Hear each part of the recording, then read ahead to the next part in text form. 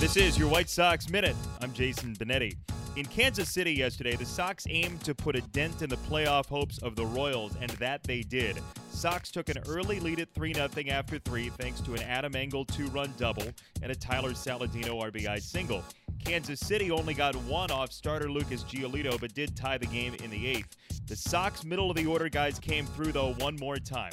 Jose Abreu, a sacrifice fly, RBI number 93 of his season. Then Avi Garcia cushioned the lead with an RBI single of his own, and the Sox took the series against Kansas City. Final line for Giolito, who was very good again, 6 1/3, 4 hits, just 1 run. Sox are off to Detroit for an early game today.